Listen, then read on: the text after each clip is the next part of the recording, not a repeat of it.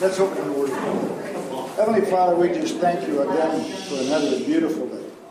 Thank you again for your continuing love and for the staff we have here at church. Thank you for the leaders. Pray for them as they deliver the message today. And open up our hearts to the word that you have for us this morning. Thank you for your blessings, and we pray this in Christ's name. Amen. Amen. Thank you. So I normally start in a psalm, but I'm not going to start in a psalm. Although we could read if you wanted to on your own. And pardon? Go ahead and read what you're going to read. Oh, well, I'm going to read what I'm going to read. But I'm going to also give you a couple of bookmarks in the Psalms that you can read on your own. Last week we read Psalm 132. That's a psalm that talks about the section of the Bible that we're looking at. It's a song of ascent. The Jewish people would sing that when they were making their pilgrimage to Jerusalem. So Psalm 132 is about the passage we're looking at this morning in 2 Samuel. And also Psalm 89. In fact, Psalm 89, which is a Psalm of Ethan, is a retelling of the promise that we're reading about this morning at the time of when they went into captivity. So it was a very important time that they needed to be reminded of what God was doing for them. So Psalm 89. But we're not going to read either of those this morning. We're going to actually take a look at Isaiah 55. But before we read Isaiah 55, I'd like Michael to read Isaiah 41:10, because he's had 41:10 in his claw all week. So if you want to read that, Mike, and then someone read Psalm 55, or not Psalm 55, Isaiah 55. Do not fear, for I am with you. Do not be anxious, and be not anxious to look about you. For I am your God. I will strengthen you. I will surely help you. I will surely uphold you with a righteous right hand. Somebody want to read Isaiah 55? Isaiah 55. Oh, everyone who thirsts, come to wine. For you who have no money, come, buy, eat. Come buy wine and milk, without money and without cost. Why do you spend money for what is not good? You wait for what does not satisfy. Listen carefully and eat what is good, and delight yourself in abundance. Incline your ears and come to me. Listen, that you may live, and I will make an everlasting covenant with you, according to the faithful mercies shown to David. Behold, I made him a witness to the peoples, a leader, a commander for the peoples. Behold, you will call a nation you do not know, and a nation which knows you not will run to you, because of the Lord your God, even the Holy One of Israel, for he has glorified you. Seek the Lord while he may be found. Call upon him while he is near. Let the wicked forsake his way, and the unrighteous man his thoughts, and let him return to the Lord, and he will have compassion on him. And to our God, for he will abundantly pardon. For my thoughts are not your thoughts, neither are your ways my ways, declares the Lord. For as the heavens are higher than the earth, so are my ways higher than your ways, and my thoughts than your thoughts. For as the rain and the snow come down from heaven, and do not return there without watering the earth, and making it bear a sprout, and furnishing seed to the sower and bread to the eater, so shall my word be which goes forth from my mouth. It shall not return to me empty, without accomplishing what I desire, and without succeeding in the matter for which I sent it. For you will go out with joy and be led forth with peace. The mountains and the hills will break forth into shouts of joy before you. And all the trees of the field will clap their hands. Instead of the thorn bush, the cypress will come up. And instead of the dove, the myrtle will come up. And it will be a memorial to the Lord, for an everlasting sign which will not be cut off. Amen. I chose both of those passages this morning, not just because Michael had it in his claw on Isaiah 41:10, But both of them kind of set the context for what we're going to look at this morning, which is one of the central portions of the Bible. It's what is often referred to as the Davidic covenant, or the covenant made with David. So it was a covenant between God and the chosen king that he was announcing and anointing. And we understand that this is the initial development of the concept of Messiah for the Jewish people. And we understand Messiah from a different point in history. We understand Messiah from these prophecies having been fulfilled. And the expression of God's providence and sovereignty over history, which is kind of what we read about in Isaiah 55. He says, first he says, pay attention. Why are you doing these stupid things? That's my paraphrase. Don't spend your money for what's not bread, your wages for what does not satisfy. In other words, don't fall into this false worldview, but rather incline your ear and come to me. Listen that you may live, and I will make an everlasting covenant with you. Now, this everlasting covenant with you is you. So God's making you an eternal promise, according to the faithful mercies shown to David. That's what we're going to look at this morning, is the faithful mercies shown to David. He says, behold, I have made him a witness to the peoples, a leader and commander for the peoples. Behold, you will call a nation you do not know, a nation which knows you not will run to you. So it's talking about all the nations of the world, those that you know and those that you don't, are going to come to the Lord. Because the Lord your God, even the Holy One of Israel, he has glorified you. And this helps us understand who Israel is. You know, we understand that there's a lot of press today about what's going on in the Middle East. If you listen to the rhetoric, Aminadab, I don't know that. Whack job. Yeah. He was to the UN and gave a lot of interviews with Western press. And it's really interesting to listen to the guy talk, because he is a master at not answering the question. And it's interesting the questions that he answers. And then, of course, we all harp on the ones he doesn't answer. But what's happening is an escalating tension in the Middle East between Israel and the surrounding nations, Arab nations.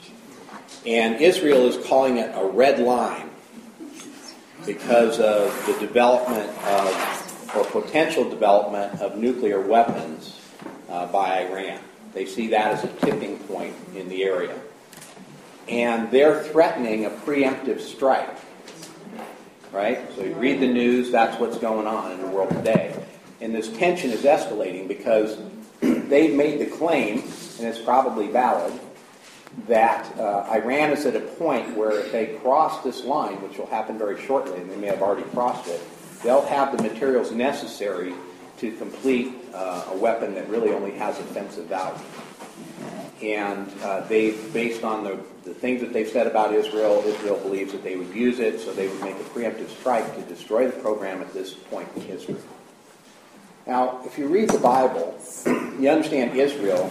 God said, I didn't choose you, as it says here, to represent your God to the nations. I didn't choose you because you were big and powerful and beautiful and good. None of those things are true about Israel, right? They're not big. They're a little tiny nation. And I'll give you some perspective on how little tiny they are. Okay, this is the area that we've been talking about in our study so far. You got Jerusalem here. You got the Philistines that were coming around down here. I'm going to go ahead and get the pointer up. So you got Jerusalem here, and this is where they're fighting the Philistines, and this is the Benjamin Plateau where most of the stuff has been going on that we've been reading about. And you got Bethlehem here and the area of Judah here. Let's take a look at what that really is in the world. We're doing all the advertising on the buses and trying that over in Portland on Palestine. Yes. And how they're losing territory. Yes. Oh boy. Well, and if you listen to the president of Iran, he frames it in such a way that they have absolutely no right, historical or any other way. And I listen to what he says, and I think, well, there's some merit to that, because Israel was given the land by God, and they came in and conquered it from other peoples. Well, if you don't believe in that God, then they would have no legitimate claim. And that's what they're claiming. This is Israel today, right? This is Jordan right here, and this is over here is Egypt. Let's take it a little bit further out. So here's the Middle East region where all this is going on. You see a larger portion of northern Africa, a little bit of northern Egypt. This isn't even all of Egypt. And then you see the areas that are the southern parts of Europe and Turkey. And so you read about the Turkish response. Actually, that was Turkey. It wasn't even the southern parts of Europe. Let's move out a little bit further here. This is the Mediterranean area, and this is as far out as I can go.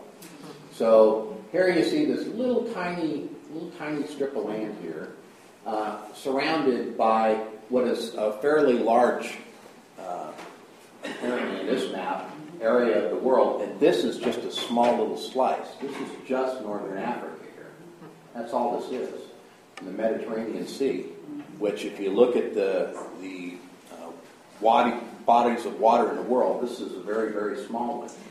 Right? So this little tiny place with this very, very few people is the center of what's going on. Oop, now I'm way out of where I am. That's what happens when you click your mouse. Then make that the center. So we're going to make Israel the center of the world for our discussion today, which I'm sure they would love that. So what is wrong with what's going on in the news today and the picture of reality that's being painted for us? This isn't answering your question, but I have a question. Okay. When was Isaiah written? When was Isaiah written? Isaiah was a contemporary of Hezekiah. So when you read through the story of the kings, you read about Isaiah and Hezekiah. Hezekiah was king when the Assyrians came in and besieged Jerusalem. So that would have been about 720 BC. So that was about 120 years before the captivity of the Jews in Babylon. Okay. So it very significantly predates when Cyrus would have been king, who's a Persian king. And you read about the prophecy of Cyrus a little bit further back when it talks about the servant and God's deliverance of his people. And that's why some people think that Isaiah was written in two parts, that there's two Isaiahs, and that one Isaiah was after the captivity, because clearly a human couldn't know those kinds of things in advance, right? They say the same thing about Daniel, by the way. And so, but we believe that that's 720 BC. So I'll go back to my question. I'm curious to know why you asked that, but the question is, what's wrong with, one, the Jewish response and the way that the reality of the world is expressed today? What's wrong? We're in control. It's up to us. Yeah, we're in control. It's up to us. And that we're going to determine the destiny of the world. The future is in our hands. Right? So Israel is saying the future is in our hands. We need to make a preemptive strike in order to preserve our nation. What does the Bible say is going to preserve their nation? The hand of God. which is why Isaiah 41:10 is so appropriate. As Michael read, and he's been hanging on to it. Do not fear, for I am with you. Do not be anxious. Look about you, for I am your God. I will strengthen you. Surely I will help you. Surely I will uphold you with my righteous right hand. So when he talks about his righteous right hand, what is he talking about? Does anybody know? His power. Pardon? His strength and his power. The right hand is considered the place of strength. So Benjamin, so if we're looking at the Benjamin Plateau here, now I can go in a little bit more. The Benjamin Plateau was given to the tribe of Benjamin. Benjamin was the 12th of Jacob's sons, and his mother died in childbirth, if you read the story. And she named him a name that reflected her suffering, and Jacob named him a name that reflected his function. So he named him Benjamin, which is son of my right hand. In other words, this is my strength. And so Benjamin is the son of right hand strength of Jacob. And that's why it was such a critical piece, that tribe of Benjamin, in all of this story. Right? How does Benjamin fit into this? And Jerusalem is in the territory of Benjamin, interestingly. Even though a king of Judah would be the one who reigns there. So we see all of this kind of intrigue that God's built into the history that he is unveiling for us. The son of the right hand, the place of strength, is also the place that's given to Messiah. You read in Psalm 110, and this is the most quoted psalm, I believe, in all of the Bible. You read, the Lord says to my Lord, sit at my right hand until I make your enemies a footstool for your feet. The Lord will stretch forth your strong scepter from Zion, saying, rule in the midst of your enemies. Your people will volunteer freely in the day of your power. In holy array from the womb of the dawn, your youth are to you as the dew. The Lord has sworn and will not change his mind. You are a priest forever, according to the order of Melchizedek. The Lord is at your right hand. He will shatter kings in the day of his wrath. He will judge among the nations. He will fill them with corpses. He will shatter the chief men over a broad country. He will drink from the brook by the wayside. Therefore he will lift up his head. This is a very strong statement about what the king would do in the presence of his enemies. And this king, it starts out, it says, the Lord says to my Lord. Now, if you have a King James Bible or an NASB Bible or one of those Bibles that uses capital letters, to give you a hint at the underlying language, you'll see that the first Lord here is in all caps. And that is the way that they express in the King James or in the English translation, that name for Lord is the name that cannot be spoken. It's the name that was given to Moses when he met God at the burning bush. God said, I am that I am. Right? And he's saying that I'm the self-existent one.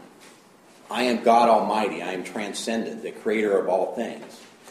And that we transliterate today because the Jews couldn't say it. In fact, they think we're terrible because we do say it. We put the vowels of the second word for Lord in there, which I'll go into in a second, in with the consonants, and they get the pronunciation Yahweh. Right? So these four letters that can't be spoken with no vowels is translated capital L-O-R-D, all caps. Right? It says, the Lord said to my Lord, and if you look at that one, it has a capital L, but the rest of the letters are lowercase. And the reason why is because in the Hebrew, rather than being the name of God that can't be spoken, it's the name of God that can be spoken among men. It's Adonai.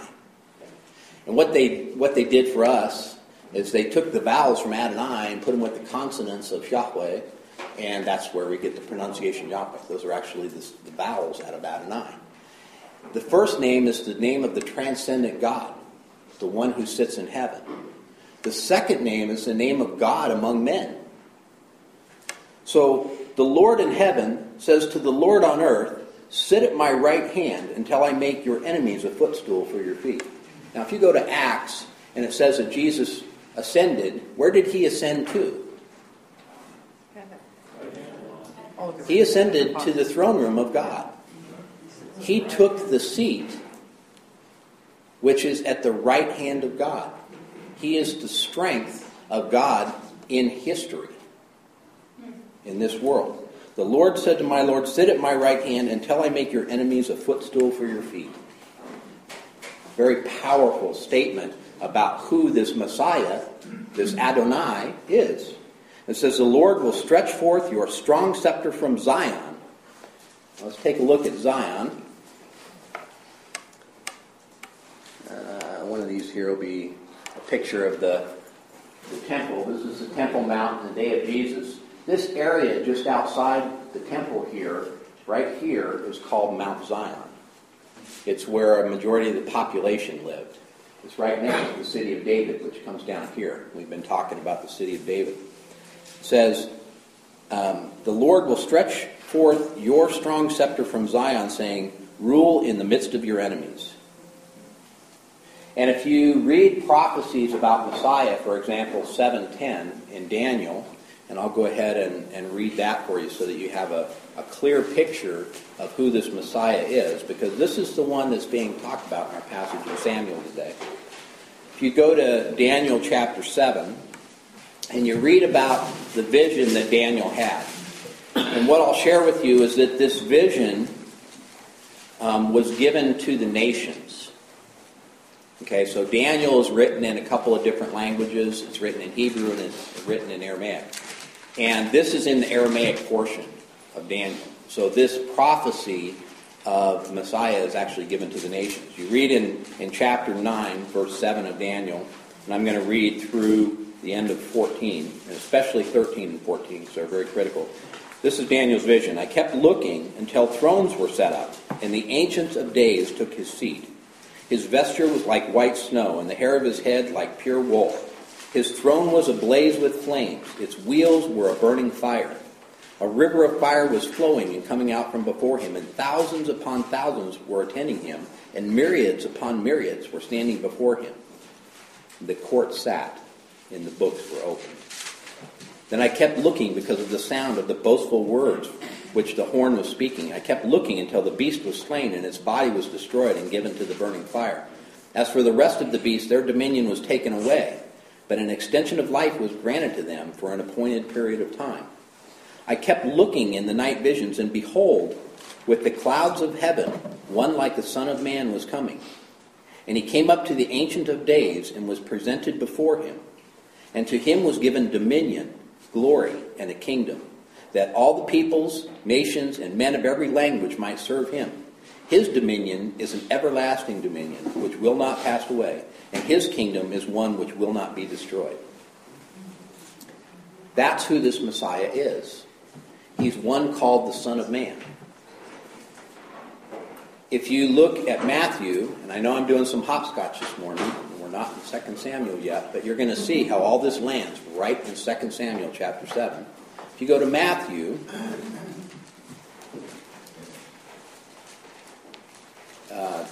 chapter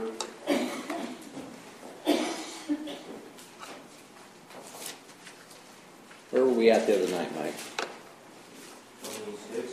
Is it 26? 24 and 26. Yeah, 24 and 26.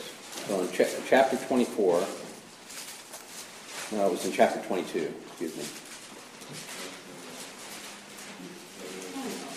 Okay, chapter 22 of Matthew.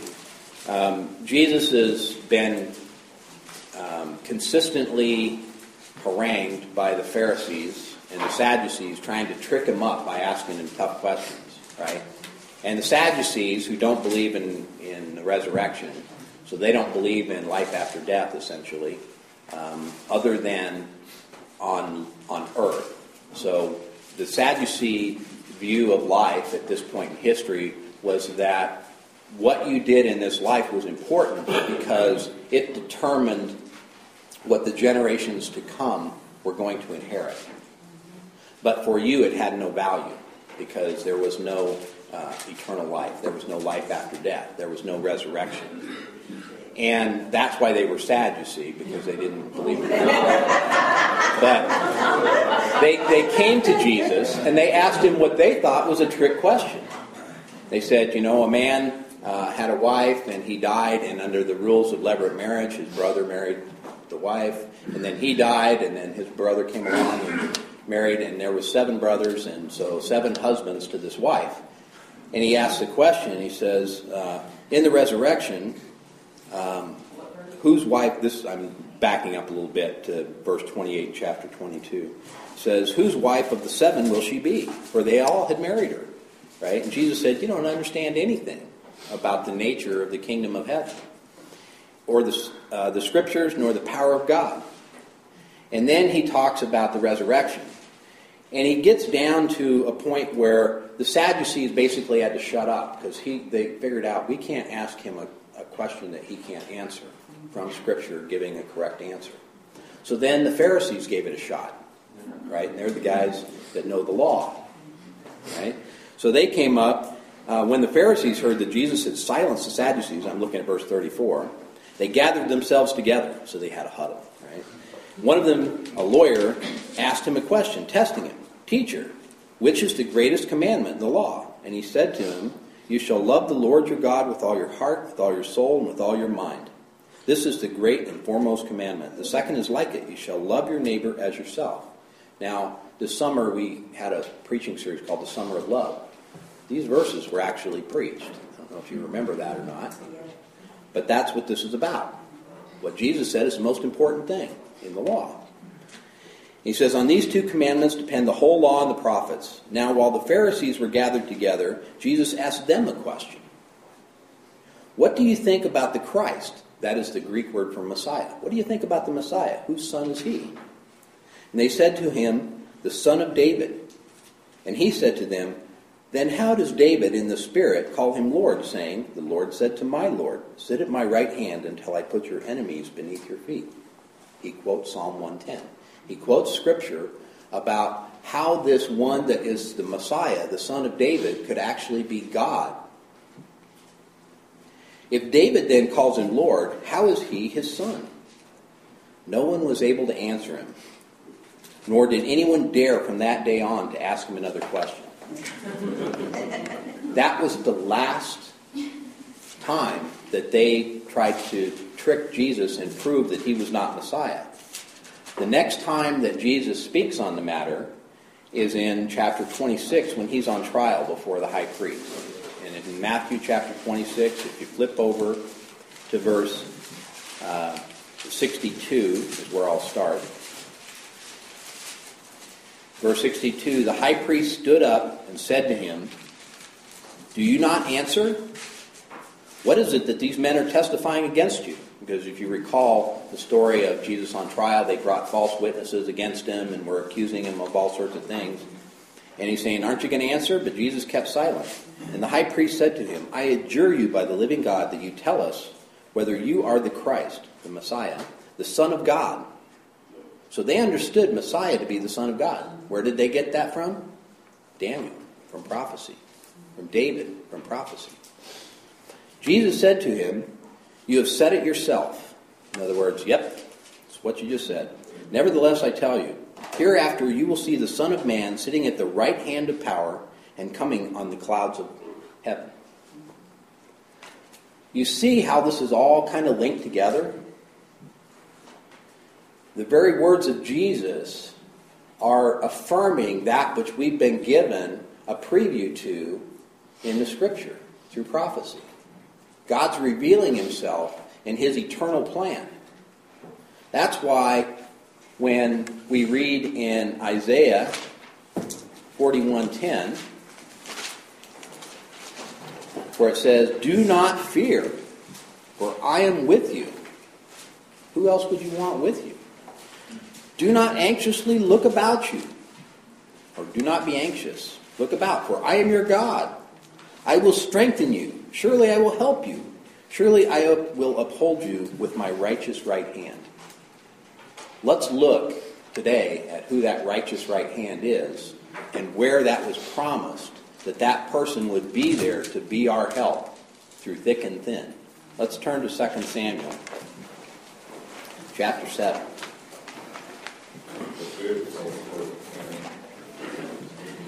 Pardon? Getting to way too early. Sorry. I do tend to go on with introduction, but what that does is it allows you to read this with this context in mind. With the eternal context that God has set, I'm giving you the end from the beginning. Right? And that's what Isaiah said God does. He can see the end from the beginning. And he's telling us the end from the beginning. We are incredibly blessed people. So if you go to 2 Samuel chapter 7, we'll go ahead and read the whole thing. Give you a preview last week. We'll actually read the whole thing this morning.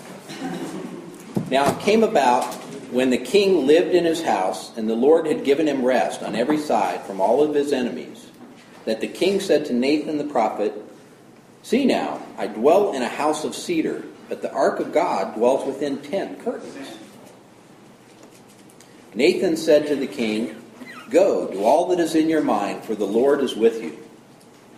But in the same night, the word of the Lord came to Nathan, saying, "Go and say to my servant David, thus says the Lord, are you the one who should build me a house to dwell in?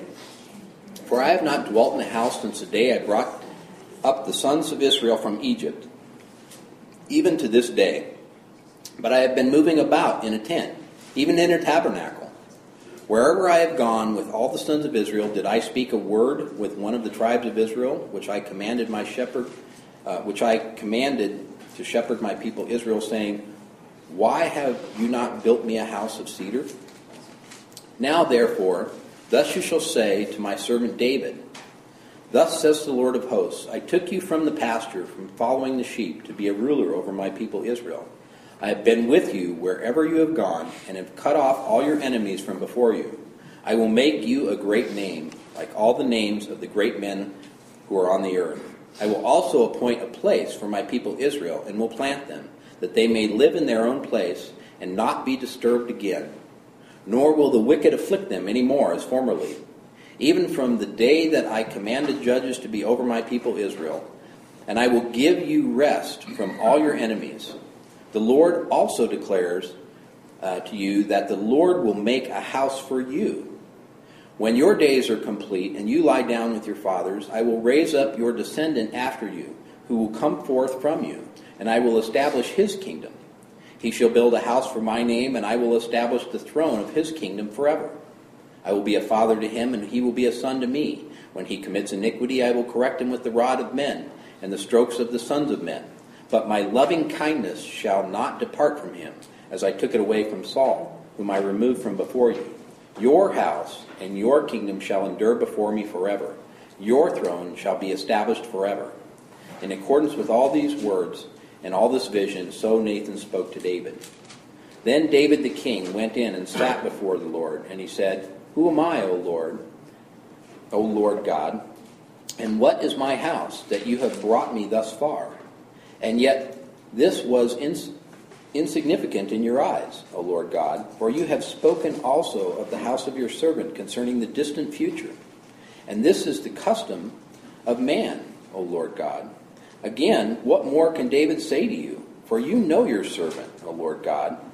For the sake of your word, and according to your own heart, you have done all this greatness to let your servant know. For this reason you are great, O God. There is none like you. There is no God beside you, according to all that we have heard with our ears. And what one nation on earth is like your people Israel, whom God went to redeem for himself as a people, to make a name for himself, and to do great things for you and awesome things for your land, before your people, whom you have redeemed for yourself from Egypt, from nations and their gods. For you have established for yourself your people Israel as your own people forever. and you, O Lord, have become their God. Now therefore, O Lord God, the word that you have spoken concerning your servant and his house, confirm it forever, and do as you have spoken, that your name may be magnified forever by saying, the Lord of hosts is God over Israel, and may the house of your servant David be established before you. For you, O Lord of hosts, the God of Israel, have made a revelation to your servant, saying, I will build you a house. Therefore your servant has found courage to pray this prayer to you. Now, O Lord God, you are God, and your words are truth, and you have promised this good thing to your servant. Now, therefore, may it please you to bless the house of your servant, that it may continue forever before you. For you, O Lord God, have spoken, and with your blessing may the house of your servant be blessed forever.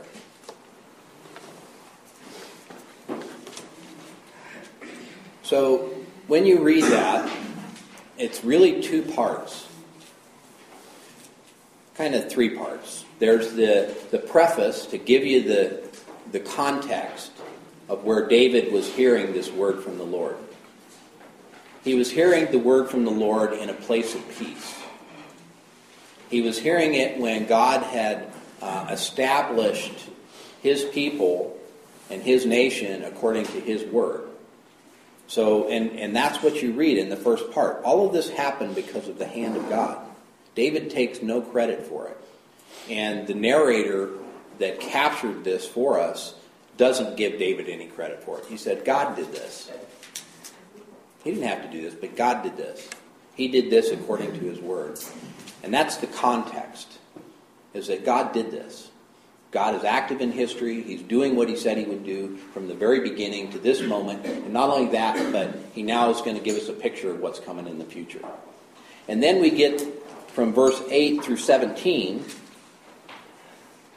you get the actual revelation that was given through Nathan to David from the Lord. When you read that, there are some things that are going to pop out that we're going to take a look at here in a minute. I guess I should get to the third part. Third part is David's response. So you understand that there's context setting. So the narrator is trying to give you a good picture of where this is happening in history. Then there's the revelation of God, which is prophetic. It's God speaking to us. And then in David's classic style, you hear his response. And that's what most of the Psalms are, is a response of God's people to his revelation. And so this, from 18 through the end of the chapter is David's response. And you'll notice, we'll compare and contrast that with the responses of Saul. And you'll understand why David's heart was a heart after God. Yes?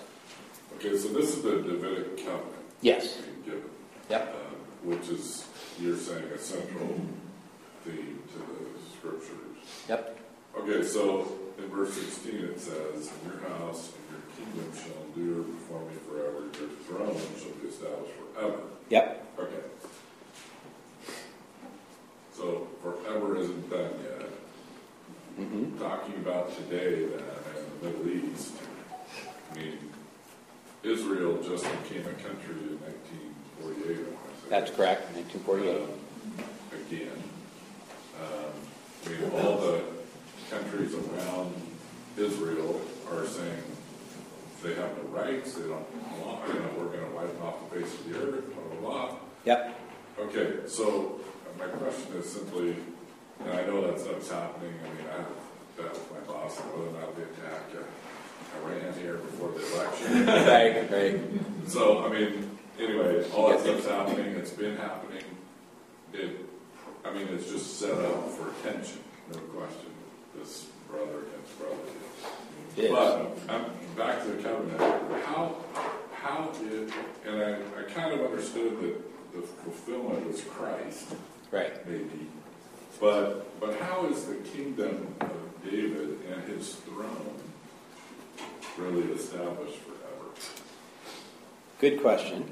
I'll jump in there. It goes back to the same thing there from Psalm 110. Because Christ is the descendant of David, and he has always been on the throne. Right. His kingdom is established forever. It's like in one of the It's in Daniel.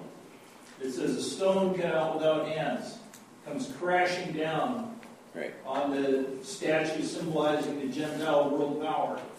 And it grows and fills the whole earth. He is that one. Right. Jesus is the one. He is king now. He always has been king. And he's always going to be king. Right. And whether this little patch of the universe that's in rebellion likes it or not, he is the king. And that is an absolutely true statement. He is the king. He will be the king. He has always been the king. So there's a great secular humanist, Carl Sagan, that said the cosmos is all there is, all there ever was, and all there ever will be, right? Who created the cosmos was the question to Carl Sagan. But what we understand is that Christ is, as the divine Son in the Godhead, always has been, always will be, and has a presence in history. And that's what this is actually giving us insight to, is that the eternal God can actually have a presence in history. And the way that that presence comes about, you see that David wants to build a house for God. He wants to build a temple. Because he says, God has given us peace. He's kept his promise.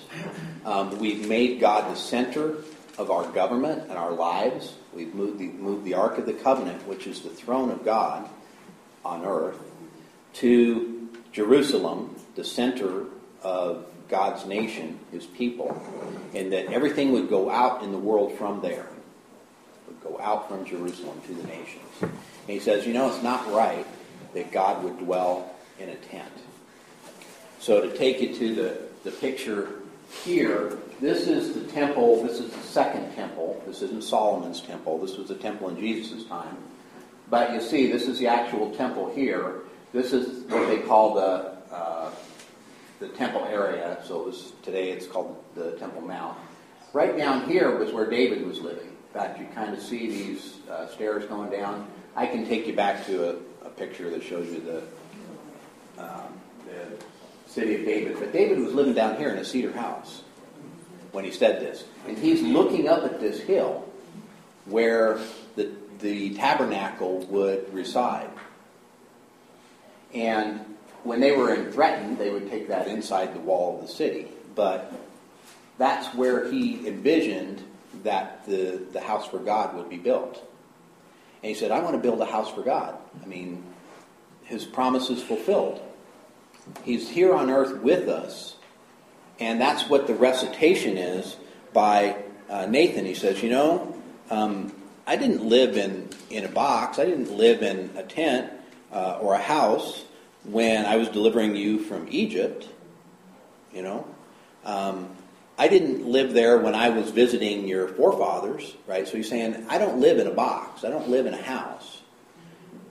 So rather than you building a house for me, because I'm always with you, I'm going to build a house for you. And this is a play on words. So David already has a cedar house, but God's saying, I'm going to build a dynasty. I'm going to build, in the course of human history, a genealogy for the forever king. That's what he's promising David. He turns David's statement about how God could live with humanity, and he turns it over and says, I'm going to tell you the truth about how God is going to live with humanity. Yeah. Okay, so the Davidic covenant, central theme of the Bible, we as Christians who believe in Christ, who is the fulfilling king, we're kind of adopted that way. So if I'm the Jewish state, okay, or if I'm a Jew today who doesn't believe in Jesus, Right. How do they read this? Well, do they think that God's word isn't true? Or? No, they read it up through verse 15. No, seriously, they don't read verse 16. I'm gonna step you through here to verse 15.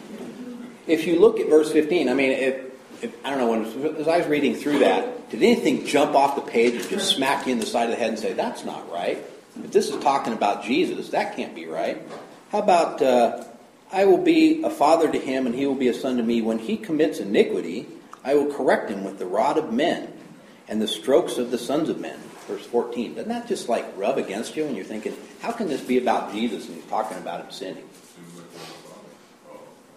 Right? Yes.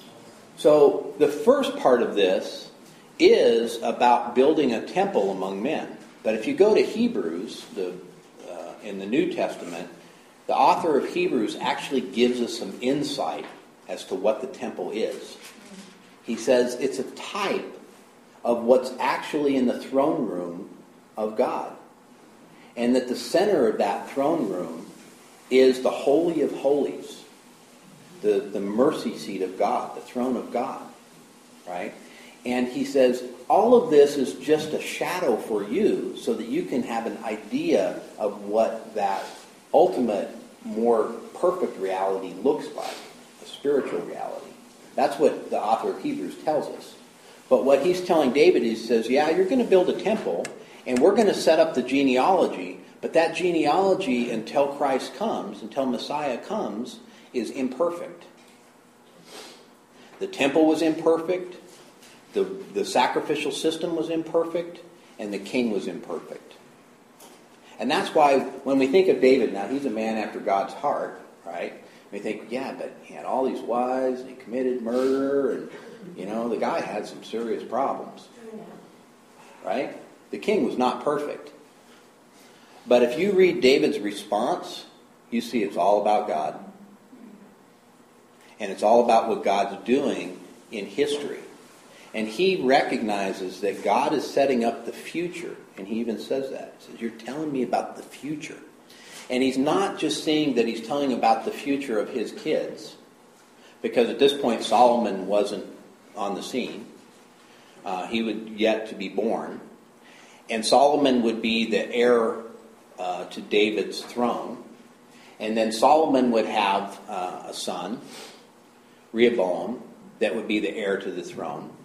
And the kingdom would be split, and then we'd have a whole succession of kings. And the kings in the line of David in Judah, if you follow that line of kings, they're all related to David. Guess what happens after the Civil War to those that weren't of the line of David? They get wiped out. The Assyrians come in, and there is no more kings after 720 BC in the north. There is only Judah left. And that's why we call them the Jews today. They're Judites. They're not from the northern kingdoms. Everything you're describing, it seems like these passages of scriptures, the 14, 15, and 16, are echo of Exodus 34. Because it talks about God's character, his loving kindness, but it also talks about that their iniquity and sin will be passed on to generation to generation. Right. He's talking about Saul. Right. And what you see is the end of Saul's dynasty. So there has never been a dynasty, a succession of kings in Israel. The first one, Saul, he was cut off. His daughter, Michal, has no children with David. So there is no continuance of that dynasty. Rather, there's going to be a continuance of David's dynasty. And what you see preserved throughout the Bible is the genealogy of David. So if you go to Matthew and you look at the genealogy, what you're seeing is the genealogy of David. And I love some of the names in there. Shealtiel and Zerubbabel. And I think, if I had another boy, I'd name him Zerubbabel. Call him Zed. But interestingly, what they're doing is they're showing the fulfillment of this prophecy and covenant. That there would be a physical human descendant of David that would actually also be called the Son of God. And that's what verse 16 is about. Your house and your kingdom shall endure before me forever. So it's talking about when that Messiah comes, your throne shall be established forever. Not the human line of David, in the sense that David was a good king and that his descendants should reign forever. Rather, that God from the beginning planned that his son, the true king, would come into history through some family line. And that family line is the line of David. Not because they were good, not because they were mighty. In fact, they were just the opposite. In fact, these guys were so ungood that God had to do a total smackdown and take them into captivity. And, we think about the captivity of Babylon when they were taken. That was the remnant of Israel. That was all that was left. Most of Israel was destroyed. The Jewish nation was destroyed. And that area right there was leveled to the ground. That's what happened when those people went into captivity. And yet there were people that were faithful in that period. And you see the faithful line. You read about a bad king called Jehoiakim, who in the Matthew genealogy is called Jeconiah. And if you go back and you look at the Hebrew and all that, you find out, yep, these two guys are the same guy. And he was the last true king of Israel. He was the son of Josiah. He was on the throne. And he was taken by the king of Babylon and lived in captivity in Babylon for the rest of his life. And it was his sons. So he was a descendant of David. It was his sons that then went on to go back into Jerusalem after 70 years of captivity and to rebuild the temple and ultimately rebuild the city. So you see that the first part of this prophecy and this covenant is being fulfilled. God's making a promise. And this, in a sense, is an unconditional promise. Because you remember when you study covenant, there were 4 aspects to that. Right? There's the definition of relationship, God and his people. There is the promise, and I described it in terms of a contract, like when you buy a house, you have a promissory note. I promise, to pay you if you give me this, right? So those are the terms. So there's a promise that the bank's going to fund your house. There are the terms that you're going to pay it, and if you don't pay it, they're going to come in and take it away from you and make your life miserable and all these things. And then there are the performance conditions that go on that, the stipulations. You'll notice in this covenant you don't have that. This is unconditional. There's a promise, there's a relationship defined, and there's a promise, but we don't see any terms here because the terms have been removed. It says, "My loving kindness shall not depart from him, as I took it away from Saul, whom I removed from before you." So this is a very, very powerful covenant that God is making. This is one that is guaranteed to happen because it is not conditioned upon us. God said, I'm sending my king, and he's going to reign forever. And that's what Daniel, the passage in Daniel that we read, tells us. All nations will be under his rule. He'll rule with an iron scepter. We read in Psalm 110. That's why that's such strong language. Because this is unconditional promise. It's like the covenant that God makes with Abraham. Earlier, I think it's in Genesis 15. Right. Where he specifies that Abraham do something very particular. The animals divided in half, blood flowing into a trench. The idea being that whoever breaks this, it'll be done to him as was done to the animals. Yep.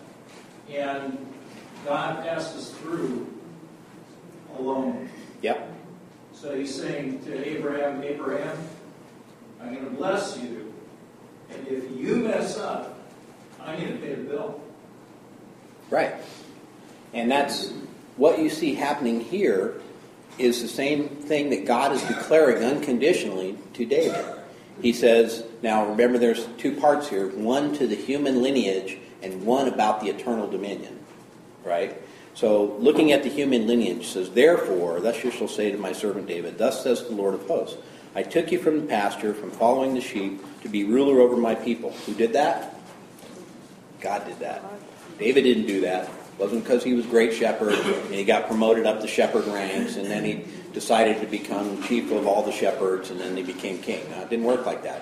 God chose him when he was nobody. He said God did that. He says, I have been with you wherever you have gone and have cut off all your enemies before you. Who defeated Goliath? Who defeated the Philistines? Who went against the Amalekites? God did. God did all of those things. Right? He said, I was the one to cut off all your enemies. And I will make your name great. Who's going to make David's name great? God's going to make his name great. Guess what? They still have in Jerusalem today what they think is David's tomb. And the Jews, the faithful ones, go to that tomb and they say their prayers and light their candles and do all the things that they're going to do because David's name is great. He is the nation of Israel. He is such a powerful leader that I was named after. Now, actually, the name David means beloved, and my mom knew I was going to need lots of help. So said, I will also appoint a place for my people Israel, and will plant them. So, does Israel have a right to be there today? Yes, because God put them there. This is where he said he was going to plant them. He said he would appoint a place for them, and he would plant them, that they may live in their own place and not be disturbed again. Wow. Nor will the wicked afflict them any more as formerly, even from the day that I commanded judges to be over my people Israel, and I will give you rest from all your enemies. These are all statements of what God is going to do. They're not statements about anything that any human being brings to the table, ever. So so we should be friends of Israel. Yes. Well, we know Because that. we believe in this. Well, it says also, friend of Abraham. God and yeah, I mean, Friend of because God. nobody around them believes in Jesus or Yeah. in this, so they're friendless except for Christians. Yes. I don't know.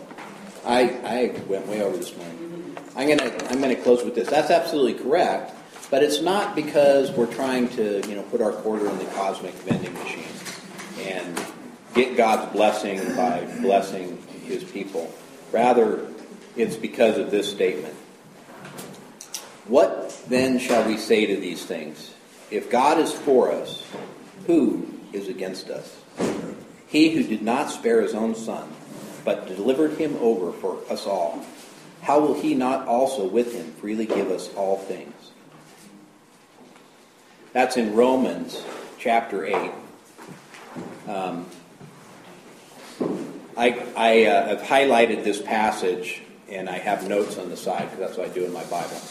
And I put shelter from the storm.